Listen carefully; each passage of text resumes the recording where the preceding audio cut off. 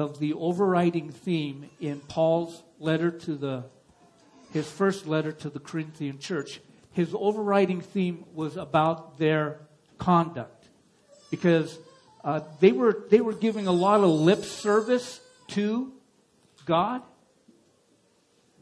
but their lives didn't reflect anything of Jesus in it. There was kind of a tug of war thing going on, because they had really great theology in their minds, but yet making that transfer from what they knew to their hearts to where they could live it out, they were failing miserable at it.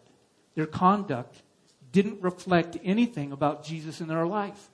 So what Paul was doing was he was calling them together to consecrate, set themselves aside, set themselves apart for God, so God could use them through their life to bring others to know who Christ is, to reflect the glory of God in their lives. That's what Paul was writing the letter for, because they'd really gotten sideways in all that they were doing. And so Paul was calling them back. He was saying, look, you've got to get your life in order here. You've got to quit messing around the way you're messing around and start reflecting the glory of Jesus in their life. And I'm pretty sure that the church in Corinth would have said something to the same effect that I've heard people say in church as long as I've been pastoring. They'll say something kind of like this: the things or how I live my life is none of your business. And what's the big deal? The things I'm doing, I'm not hurting anybody at all. So you can take a jog and mind your own business, because it's none of your business what I do. And you know, that's kind of a prevalent thought that's going through a lot of people's mind in the church. I mean, you know, do you know what the most famous verse in the world is now? It used to be John 3:16. But now it's Matthew 7:1. Judge not lest you be judged. Quit judging me is what they say. You have no right to judge me. Who are you to judge me? That's what they say. But Paul's kind of like, he's a smart cookie. And when he wrote his letter to the Galatian church, he was writing to them about some very significant things. And so, actually, I mean, when he was writing to this church in Corinth, chapter 5, he says, but now I'm writing to you not to associate with anyone who bears the name of brother or sister if he is guilty of sexual immorality, greed, or is an idolater, a reveler, a drunkard, or a swindler. Not even to eat with such a one. For what have I to do with judging outsiders? Is it not those inside the church whom you are to judge? God judges those outside. Purge the evil person from among you. So you see what Paul's saying is, yeah, we don't have a right to judge unbelievers or non-believers. That's not our job. That's God's job. We need to keep our mouths shut. Sometimes what we do, though, is we get kind of all wrapped up because we're looking at people who are misbehaving according to God's word, but yet they have no clue what it says, and we're throwing judgment on people who aren't even Christ followers, and we're saying they're shameful. These are sinful behaviors from people. How could they do such immoral things? Well, the truth is the reason that they do those immoral things is that they're just doing what comes naturally to them. The natural man is sinful. The heart is desperately wicked. Who can know it? But in the church, Paul's saying we have a responsibility in the church to judge one another. Now, not in a condemning way. Because if you go back and you look at Romans 8:1, it says, therefore now there is no condemnation for those who are in Christ Jesus. That means God's not going to condemn them. We're not going to condemn them. The meaning behind that judgment is that we hold each other accountable to the things that God has called us to do. When we see someone stepping out of bounds, according to God's word, we have a responsibility to come up to them in truth and grace. You can't have one without the other. You have to serve it on the platter. Truth and grace. We come to them and we say, listen, here's what I've noticed. What's going on in your life? Why are you headed in this direction? How can I help you? How can I pray for you? That's our job within the church. And yet, the problem is that we have people living in the church with unrepentant sin in their heart. And they would say that this teaching of Paul's, this one right here, they would want to do one of three things. First of all, they'd say it was really harsh. He's really mean. That's not even nice. So then the second thing they'd want to do is they'd either want to justify their behavior by saying that Paul's teaching was for a different era and for a different time because the church was being established at that time. So they had to set some really stringent guidelines on how the church was supposed to behave and how they were supposed to operate among each other. But it's not applicable to us today because God's definitely got a different agenda for the church. Just look at her. That'd be the second justification they'd have. The third thing they would do is they would say, I don't like that verse, so they'd take a black marker and they'd mark it out of the verse or cut it out and throw it away. Because if it's not there and I don't read it, then I don't have to obey it. Right? But I want you to hear me because God doesn't have a different agenda for His church. And you may be saying, but you know what, Pastor Ken, there are times when I sin. So is the church always on the look for me to, in my life, am I sinning? And are they going to come and judge me? Because that would be a kind of a fearful thing, wouldn't it? And by the way, if that's what the church is supposed to do, I would expect a line of all of you to be standing, going into my office, coming in to say, hey, what's going on in this area of your life? What's going on over here? What's going on over there? God's not called us to be standing in judgment over one another in that way. It's an accountability issue that He's calling us to. And it's really important. And so we have two people who are claiming to be Christ followers. I'm going to say one group of people are Christ followers, and you know what I mean by that. That they read the Word of God, that they step into it, they obey it, and they're continually moving on in sanctification, growing in Christ all the time. They will have some setbacks, but by and large, they're moving that way with Jesus. Then we have other people who call themselves Christians, and that's only a name, and they have maybe some kind of a sin going on in their life that is a repetitive sin. It's unrepentant. In other words, what they're saying is, I know that what I'm doing is wrong, but I don't care and I'm going to keep on doing it. I don't care what God says about it. I'm still going to do it and I don't care. That's the difference between a Christ follower who has a repentant heart and repents of their sin on a continual basis and a Christian who have sin in their life that they don't care about. They're not going to repent about it, and they're going to tell you to mind your own business. And I want you to hear me this morning. Clearly, there's a difference between those two people. One's heart is soft and tender towards God. The other heart is calloused and cold, not just to the things of God, but to God's people. They like to keep them at arm's length.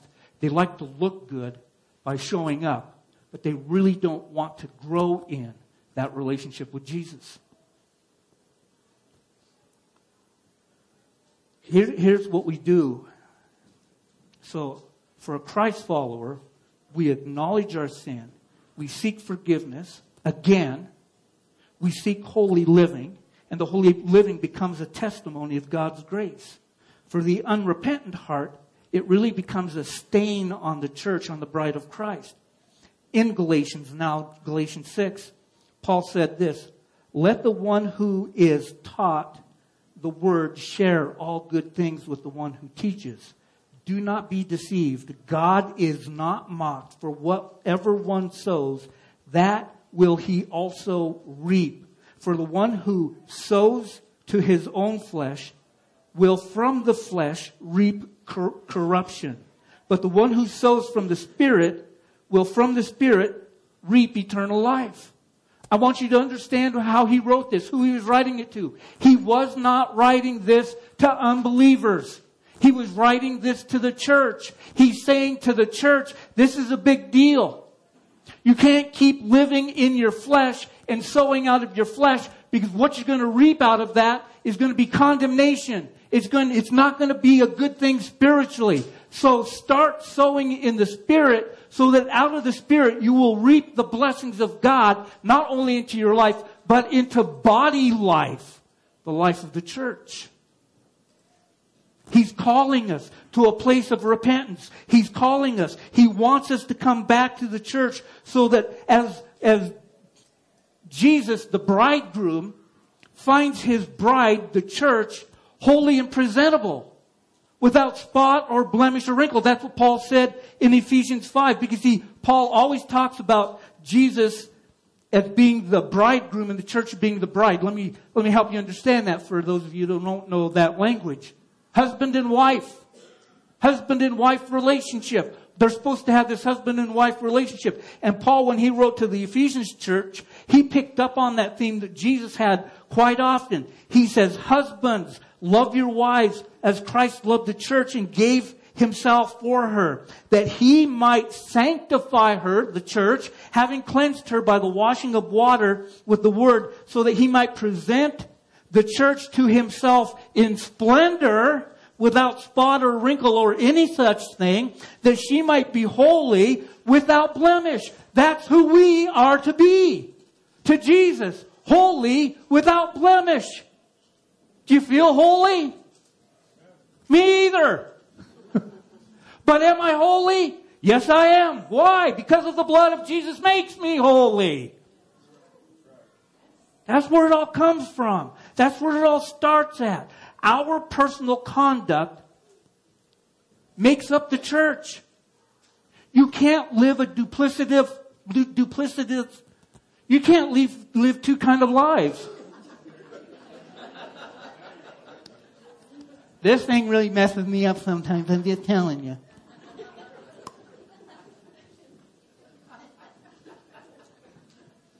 You can't on one hand say, I love Jesus, and then walk out the door and say, I love my sin. They don't mix together.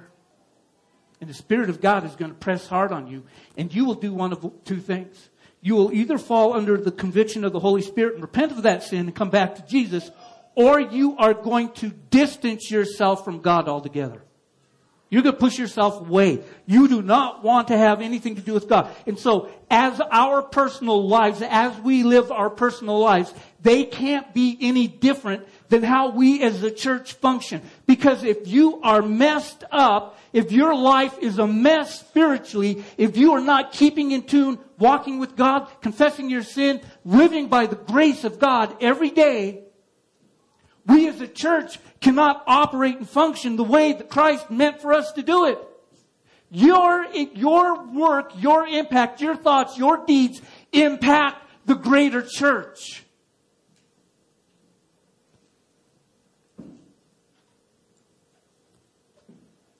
Does anybody here like eating cottage cheese? Put up your hand way high. Yeah, you're my friends. Let me ask you one question though. If you opened up the container of cottage cheese and there was a patch in there about this big around that was moldy, are you going to dig in and eat it? No. Why? Because that mold's going to spoil the whole thing. And you want nothing to do with that, so you take the whole container and you throw it in the trash. Unfortunately, that's what happens when we do not live holy lives before a holy God. We become the mold in the church. Now, maybe we're more like cheese and God will just cut the moldy part off and throw it to the dog to eat and move on. Because you can do that with cheese. I love cheese. Just cut the mold off. And I've got like 14 pounds in my office of mold. I'm just kidding. I don't. The premise is this, that we are to live a holy life, which in turn will produce a holy church, which in turn will draw people to come and find out why we live differently than they do. That's what holiness is about. It's not about us. It's about the glory of God, about the glory of Jesus, about Jesus' name being lifted up. That's what holiness produces. And yet we want to be holy when we walk in through those doors back there and grab our holy cup of coffee and put our holy creamer in it and find our holy seat to sit in and sing our holy songs and give a holy handshake and a holy kiss to the people around us. But when we walk out the holy doors, we leave the holiness in the building. Yeah, that's right. That is NG, not good. You have to take it with you wherever you go because your personal holiness affects the holiness of the church. And that's what God's calling us to. Now, what we do matters, and what we do in private matters and is just as important as what we do in public. The way you behave at home should reflect the way you behave with other people in this church. The way that you talk to the pastors, the elders, the people you worship with here in this church should reflect the way you talk to people outside the walls of the community of faith. There should be nothing in it that would anybody be able to differentiate how we are living. They couldn't say that we're pharisaical, that we do one thing, we say one thing, but we live another life over here that's totally different. We can't do that. Not if we're going to be the bride of Christ. And that leads me right into where we're going to be today. Now, I want to thank Tony. I heard a lot of people said to me like, you know that Tony Leonard's a funny guy. Who would ever have known? He's so stoic. I mean, he walks into church and he goes, hey, I am. The military Tony. But you give him the Word of God, and he makes it dance and come alive and feed your soul. Amen? I'm so thankful that we have guys like John and Sean and Tony, that when I'm tired or I'm out of town, they can step up and they can deliver better than I do. I praise God for that. And so Tony took a big chunk of it, but I'm stepping back one verse. I'm not going to start in chapter 16. I'm going back to 1 Corinthians 15, and we're going to look at verse 58. And that's going to lead us into chapter 16. And here's what it says. Therefore, my beloved brothers and sisters, be steadfast, immovable, always abounding in the work of the Lord, knowing that in the Lord your labor is not in vain. Now, I'm going to tell you something. We were sitting in my office just before prayer time, and I said fed staff instead of steadfast. And one of the girls on the worship team that sings with us, I won't mention her name, she's married to Brady. She just said, make sure you don't say studfast. I'm going to say it. Brady, you're a stud. I got it out of my system. So, as we take a look at this one verse, the thing that we hit on first is the therefore. Every time you find that in Scripture, you have to go like, okay, that word right there is pointing to something. It's pointing something back from where we just came from. So what's it pointing back to? What's the therefore? Because it's really important. It's connecting thoughts here of what's going on. And that therefore is what makes our work or our labor fruitful.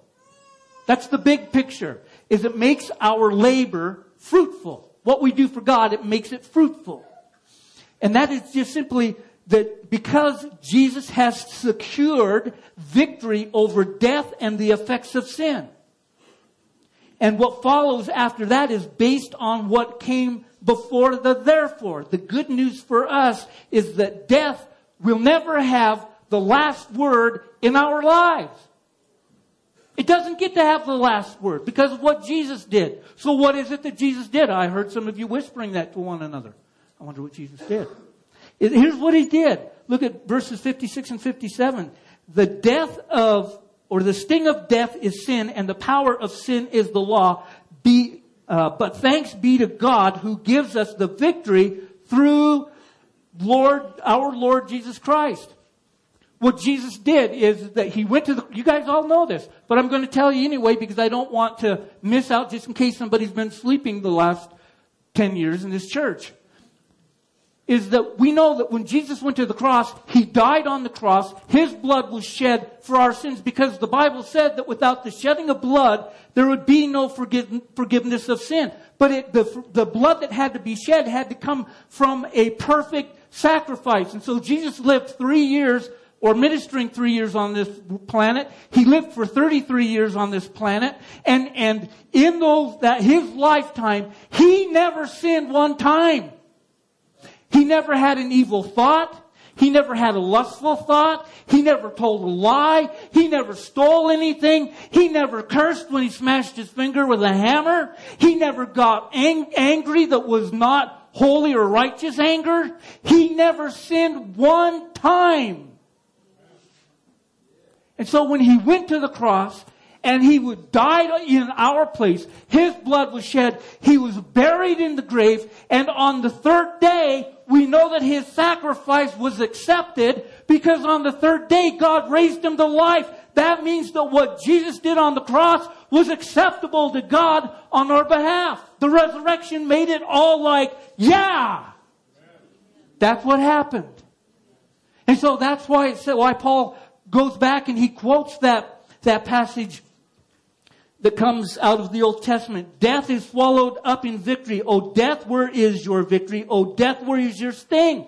It's gone because death no longer has its clutches on our life. We don't fear death anymore. We may not look forward to the journey, but on the other side of death is life, real life that we've never known before. We'll have resurrected bodies. You will all be bald just like me, perfect.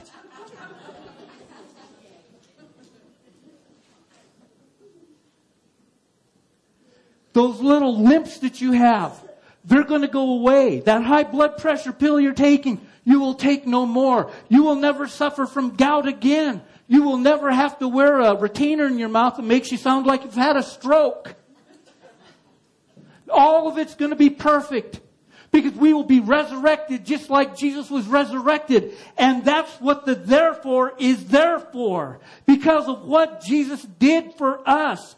He says that the reality of what Christ has done through his resurrection is that the church will be resurrected one day.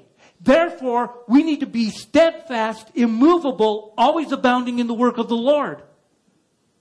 But what does that really mean to you and me? I mean, we read those words and go, yeah, that's cool. Let's go home and get a burger. You know, often people think, when they think about the work of the Lord, is what takes place in this building. Or maybe even bringing it a little narrower, maybe what takes place in the offices out here, Monday through Saturday. That's the work of God. God's work is being done by the professionals out there. They're the professional God guys. You got a God problem, go see a God guy. Because they're the professionals and they're doing the work of the Lord. Well, all right. So if you haven't been around much, the church is not a building. It's called the ecclesia. It's a gathering of people with a common purpose and a common goal. And that purpose and goal is Jesus and him crucified to the world.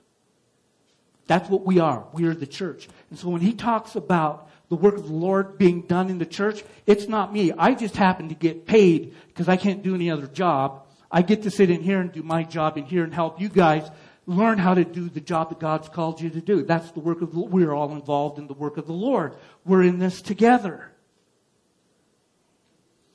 Paul's bringing to our attention that as a redeemed Christ follower and the recipients of his victory over sin and death, we are therefore to remain steadfast and immovable. Now, what does steadfast mean?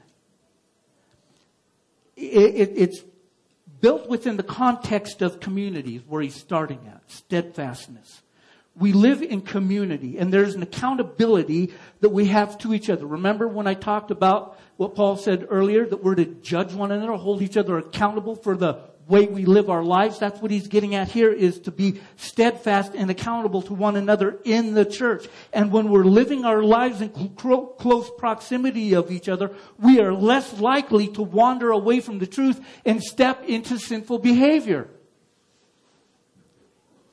If you only come here on Sunday and you don't show up again till the next Sunday, or maybe you go, oops, missed the Sunday, or maybe it's 3 Sundays before you get here again, there's a lot of time in there where you're not connecting with the body of Christ, where you can step into sinful behavior. And the problem with sinful behavior is when it's not dealt with immediately, it starts to form a habit in our lives, and trying to uproot sinful behavior habits out of our life is so difficult. It's hard. That's why we're to be with one another. That's why we're to worship with one another. That's why we're supposed to be steadfast in all that we're doing. The amazing thing to me is that when I hear people say, you know what, I love Jesus, but I just can't stand the church. I'm going, now wait a minute. That's like somebody walking up to me and going, man, you are a cool dude, but I can't stand your wife. They'd get a knuckle sandwich in a heartbeat. I mean, I would bust out their 2 front teeth. I would kick them in the shin. And then I'd push them to the ground and I'd say, don't you ever talk about my wife that way. She is precious to me. And guess what? What do you think Jesus thinks about people that say that? He's going like, you can't have one without the other. We're a package deal. We go together. And so when we think about those people that are talking about that kind of a thing, because what they really are saying, and I've heard this so many times, is they go like, you know, when I really want to go to church, I go up into the mountains and I take my Bible and I sit down and I start reading in like, you know, the book of James, because it's such a well-packed book. It really teaches me how to control my tongue and you know, and how I'll say one thing and I'm like a spring. Can a spring produce both fresh water and salt water? No, it can't be that way. So I have, and they start going through this and I'm going like, hold on one second right now. I want to ask you a question. So you're saying to me that you really believe in Jesus, but you can't stand the church. That's right. Well, then take your Bible and from the Gospels all the way back to Revelation, rip that part out of your Bible and take it and throw it in the fire and burn it, because that's all about the bride of Christ. Just get rid of it. You don't need it anymore if you don't believe in the body. You don't need it anymore if you don't think that the bride of Christ is important, because that all is speaking about what we do together in community in the context of being here, gathered together to rub one another the wrong way so that we start to rub each other the right way, like iron sharpens iron. So one person sharpens another. That's what God's calling us to. Steadfastness starts with the understanding and knowledge that we are not winning this thing called life in and of our own accord. It's not something I do that makes me win. It's rather that we have already won because Jesus won it for us on the cross. We can just stop striving to impress God, striving to impress others. We no longer have to come to the place where we're saying to one another, look what I've done. Look at all these great deeds I've done. Look how righteous and holy I am. We don't have to go to God and go like, listen, I've gone on a mission trip. I've given thousands of dollars to the poor. I've been serving at the church. I go in and I straighten things up. I help out with kids' church. I shovel the sidewalks. Look how good I am, God. Look at all my righteous deeds before you. And God's going like, those are just nothing but filthy rags. They're oil-soaked, oil-stained rags that are worthless. Throw them in the trash can because they don't do anything. Now, if you want something of holiness and righteousness, then come over here and remain steadfast in my Son, because His righteousness, His holiness is what counts in your life. Nothing that you've done. And so because Jesus won for us on the cross, we can stop trying to be the winners. Because we're already winners. Without striving for anything. We've already won. And that's what steadfast means. It means, you know, that we need to put our faith roots deep into the truth and not move away from it, no matter what the new thinking of our culture tells us. Our culture is coming at you and telling you all kinds of stuff that is contrary to the Word of God. And if you just keep listening to that and believing it, it's going to suck you in and you're going to start thinking wrongly, and then you'll behave wrongly.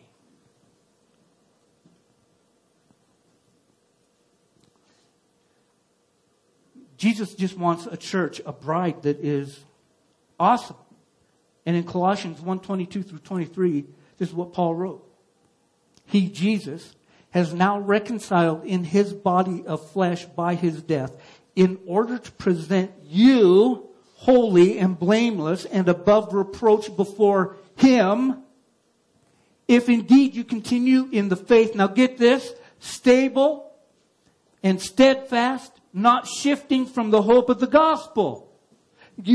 Paul comes back. Paul intertwines his letters together in a great way. There is this nuance of him doing that. And so to be steadfast, that's what it means. It means that we are not being moved anywhere. Our faith roots are deep in the truth of God, and they're hooking on and holding on for the long haul. And it's not that we're hanging on just barely. It's that we're thriving, because out of those roots comes the nutrients of the Holy Spirit into our lives to grow us to be producing fruit the way God wants us to. One of the great things, and Jesus did a lot of great things for His disciples, but I think one of the really big issues that Jesus did for His disciples is He taught them how to pray. They were not foreigners to prayer. It wasn't like they'd never heard anybody pray before. It wasn't like they hadn't learned prayers. They learned prayers out of the Old Testament that they would memorize and recite when they went to the temple. They would hear the Levites and the priests and the Sadducees and the Pharisees standing on the street corners, praying loudly in a loud voice. And so they're looking at all these people praying around it, because prayer was an important aspect of the Jewish culture in worshiping God. But when they heard Jesus pray, they were like, they're going there, that's crazy. You talk to God like He's right here. Like you know Him personally. Like you have a relationship with Him. Jesus is going, well, He is my dad. Kind of makes sense. You talk to your dad, have a personal relationship with Him. Yeah. And so they're going like, can you teach us to pray like you pray? And Jesus is going like, you betcha, boys. And we know that prayer. It's called the Lord's Prayer. And specifically in the Lord's Prayer, one of the things that Jesus taught in that I think we have really missed the great value and truth in it, is when Jesus said, your kingdom come, your will be done on earth as it is in heaven. We think of heaven as there and then. When I cross over the threshold of this life, I'm going to enter into heaven. I'm going to enter into the joy of my Lord. I'm going to experience all the things in heaven that I'd never be able to experience on earth. But what Jesus is saying to His disciples, He goes, no. There's an aspect of heaven that you get to enjoy here on earth. When you're in relationship with me, we bring heaven to earth. That's what we do. God's kingdom come to earth. His will be done. Like in heaven, it's going to be done here on earth. Now, is it going to be fully in the same? No. Because we still live in a sinful world. We still commit sin. We still have to deal with sin and death. And we have to deal with guilt. We have to deal with shame. None of those things will ever be a part of our life once we get into heaven. We will be absolutely 100% perfect. But Jesus is saying there are aspects of God's kingdom that we want to bring, and for you to enjoy while you are still on earth. Now, do you want some of God's kingdom in your house? You better. Because that's what Jesus is saying. He's saying, bring it in. Bring it on. Bring the kingdom to your home. Then take it with you when you go to work. Then take it with you when you're driving the car. Take it with you when you decide what movie you're going to watch. Take it wherever you go. Bring God's kingdom to earth here and now. It's not just for there and then. It's for here and now. And that is that big thing that Jesus taught His disciples. Because much of the heavenly kingdom that we can experience here and now is predicated on our reality of being stable, steadfast, not shifting from the hope of the gospel. That's where the kingdom of God comes in, is when we are rooted firmly on the gospel of Jesus. Now let's go back to our passage for today. I better keep an eye on the time. Wow, I better move it along. So we're to be steadfast and immovable. What is immovable? What does it mean? It doesn't mean that you sit still and do nothing.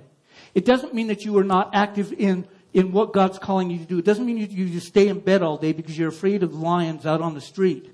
It means not to shift from the hope of the gospel. When circumstances in life becomes difficult and even almost unbearable, don't shift your lifeline away from the hope of Jesus, shift it off onto other things that you believe will give you hope. And those things that we often, when we get into the crunch of life, we take a look and we say, only if I had more money, only if I had better friends, only if my marriage was better, only if my kids were doing better. And so we take all those things and we add them up, and the equation is, at the end of it, we say, I have to try harder.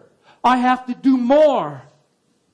Because we've taken our eyes off the hope of the gospel that Jesus has already done it for us, and now we're trying to do it more, harder, so that we get better results. The problem is that when you put all that time, energy, and effort into these monetary things and into the relationships, they may be good for a little bit, but eventually they run dry, and it turns like a bitter pill in your mouth. And I'm telling you right now, if you're looking for relationships or for your spouse to make your life better, you're going to be disappointed. Because they're going to let you down. And you'll be right back where you are. It all is on Jesus. In Psalm 62, 1 and 2, it says, For God alone my soul waits in silence. From Him comes my salvation. He alone is my rock and my salvation, my fortress. I shall not be greatly shaken. We're to be steadfast and movable, always abounding in the work of the Lord. I've already said people think that in the church the work of the Lord is done by professionals. That you're a pastor or an international worker, a non-profit organization, you get paid to do the work of the Lord. But that is not the full work of the Lord. That's just a part of it. Every person who has stepped into faith is called to work for the Lord. And a small part of that is teaching and preaching and sharing your faith. In the larger context of life, the work of the Lord really falls on our everyday, mundane, routine life. The work of the Lord is when you get up in the morning and you head off to work. You make a choice when you go to work. Am I going to go to work with Jesus, or am I going to go to work in the flesh? That's the choice you have to make every day. Because you can't make it a one-day thing. Go like, from now on, every day when I get up, I'm going to go to work with Jesus. I'm not going to ask Him to come along, but I'm just going to go. And I'm going to tell you who's going to be waiting for you at your workplace when you open up the door to walk into work. Your flesh is going to be standing right there and go, come on in, Bubby. We're going to go do some stuff now. It's going to be fun. It's not going to be holy. It's not going to be righteous. We're going to do some stuff. And it really gets us kind of in a place where we're messed up. When we do the work of Jesus, we demonstrate that no matter how bad things get in our work, we press on. We do the work of Jesus when we demonstrate that in spite of our lazy coworker and bad working conditions, I'm going to give of my best every day to Jesus. We do the work of the Lord when we bring a sense of purpose to a purposeless place. When we come as the light of Jesus, and when we give people the sense of worth, that is the work of the Lord. Colossians 3:23 and 24 says, whatever you do, work heartily as for the Lord, not for men, knowing that from the Lord you will receive the inheritance as your reward. You are serving the Lord Jesus Christ. So the person that goes and builds houses, they should go as a Christ follower and build that house for Jesus. This is the house Jesus is going to live in when I leave. Every nail that I drive into this house is for Jesus. The person who goes and works in the office where they do mundane things and there is no excitement in what they are doing. When they go into that office, they bring the excitement and the joy of Jesus into that office situation because they are doing it for Jesus. And probably the greatest of all the jobs that anybody could ever have is being a parent. That is the work of the Lord. Teaching and training your children what it means to follow Jesus at all costs. Not just when it's easy. And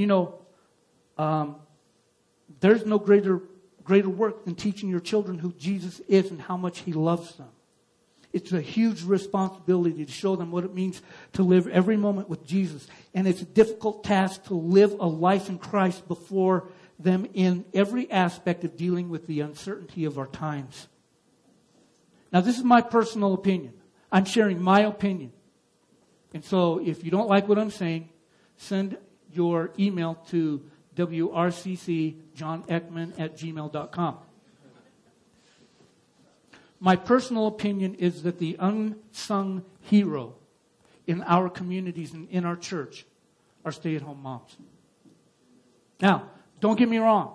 I know that a lot of moms have to go to work in order to make ends meet because it's difficult to really put it all together and have enough food on the table, pay the power bill, do all the stuff that we want to do and be able to do that. So there are parents, there are moms that are going like, I wish I never had to go to work for a single day, but I have to in order for us to survive. And I'm sorry that that's where you're at in life, and I pray God's blessing upon you. But for those moms who have said, regardless of what the economy does, regardless of what's going on around us, regardless of what we're missing out on, I'm going to stay at home and I'm going to be a stay-at-home mom and I'm going to raise our children. Because you know what? They never get any recognition. They don't get a Christmas bonus. They don't get to take an extra day off with pay. They don't ever get a raise. They don't ever get any of the perks. And they do it and they are never paid. And I want to say to you, stay-at-home moms, thank you, thank you, thank you. Because you are doing more for our community than what you could ever imagine. And I'm not saying bad things about you that have to work. I know your heart wants to be with your kids. But there are some people who are just going, I don't care what the cost is, I'm staying home. That is the greatest job in the world. And one of the most difficult ones. That's why God made me a man and not a stay-at-home mom. I'm a bit of a sissy. Colossians 3:17 says, whatever you do in word or deed, do everything in the name of the Lord Jesus, giving thanks to God the Father through Him. When you go back to work, back to your work, do not see it simply as a way by which you are earning a living. It has been given to you as an opportunity for you to have a ministry in which you witness. You demonstrate a changed life, a heart at peace, the radiant joy of fellowship with the living God on your face, and the love pouring out of your heart to those who, like you, have struggled through and the lost frequently in the rat race of life. That is what God sends us out to do as Christ followers. He has given us a work, not that we might make notable achievements, which men applaud, and in which we make a name for ourselves. What God looks for is how we're behaving towards others. How do we show a loving spirit, a gracious, forgiving attitude, a willingness to return good for evil, the ability to speak a word of relief to those who are prisoners of their own habits, to set free those who are oppressed by wrong, hateful attitudes, to bind up the brokenhearted, and to open the eyes of the blind. That is the work of the Lord. That is why God gives us contact with others. It's why God has given us work. Therefore, my beloved brothers and sisters, be steadfast, immovable, abounding in the work of the Lord, knowing that in the Lord your labor is not in vain. Once again, Paul is saying that because you know Jesus has secured victory over sin and death, everything you do will have eternal implications. There is nothing a believer does that doesn't matter. Every word, every deed, every kind act, every word of encouragement, every warm touch on the back, every hand held in a time of crying carries with it eternal value. We cannot get into the idea that we have no influence or that our little acts of kindness are simply slipping through the floors of the crack of life and nobody ever notices. Because every time we tell someone that we're praying for them and they experience the presence of Jesus in their life, they get a taste of heaven on earth. You may not think that anyone is watching, but your Father in heaven is taking note and will reward you. When you give more at your workplace than you get paid for, God knows it. When you bring light into a dark situation, Jesus is right there. When you refuse to return evil for evil, God is present. And every deed is then an act of eternal value. Even though we are weak, we will be strong. Even though we are foolish, we will be wise. Even though we are useless, we will be missional. Even though we are slaves, we are of royal bloodline. Therefore, my brothers and sisters, be steadfast, immovable, always abounding in the work of the Lord, knowing that in the Lord your labor is not in vain. Because Jesus has won the victory over death and sin, we live and bask in the present work of Jesus, His kingdom here and now, to a world that needs the light of Jesus shined in the everyday activity of life, the dark places of this world. Jesus is the hope of the nations. Amen?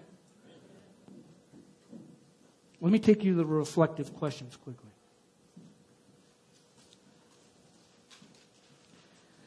The job that you have in the place that God has placed you in is not accidental. You're not doing what God called you to do just because you stumbled upon it.